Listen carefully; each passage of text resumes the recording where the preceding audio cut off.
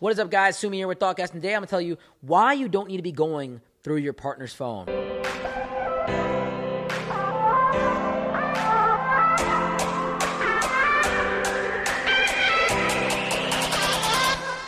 There's a lot of guys on the internet that are like, check that phone, and trust me, like, there's some stuff that you might find on the phone, for real, like there is.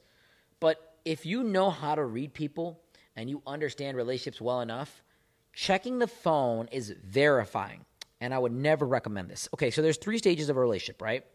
There's the faith, where I think that we could be good together. I like you, you like me. There's potential here. There's verification. We're starting to talk. I'm starting to get to know you. You said you'd be here at 7. You're a little bit late. It's kind of weird. Or you say that you're a good girl, but then you're drinking and partying every single weekend.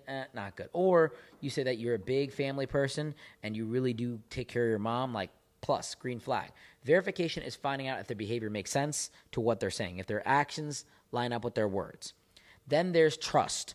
Trust is like, I trust you, there's no issues, I know that you're good, it's fine. There are situations where trust can be broken, and a lot of times trust does get broken and people stay in relationships, but you should never date somebody unless you trust them.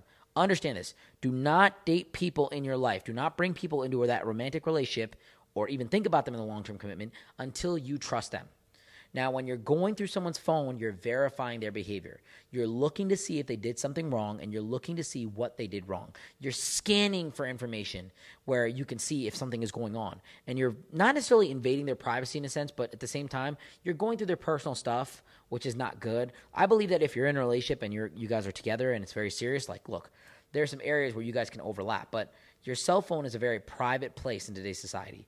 And yes, it does have a lot of insight onto your thoughts, onto who you're talking to. But at the same time, if you're going through your girl's cell phone, you don't trust her. You don't. There's something that you suspect in her, and that's the number one thing right there why you should break up with her. You should never be in a long-term committed partnership with someone that you do not trust. It's just a waste of time. It's more anxiety. It's more pressure on your life. If I trust you, I trust you. If I don't, I don't.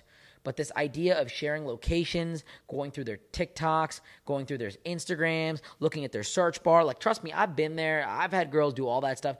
It ain't worth it. It's a habit that keeps magnifying and keeps growing. Because the more you check someone's phone, the more you think that something's on there. The more you start to fascinate yourself with the idea of what could be and what is not. And so that creates a very dangerous feedback loop where you're constantly just checking and checking and checking until you find something, or you start to think that they're deleting things. You start to extrapolate out. It can get very bad.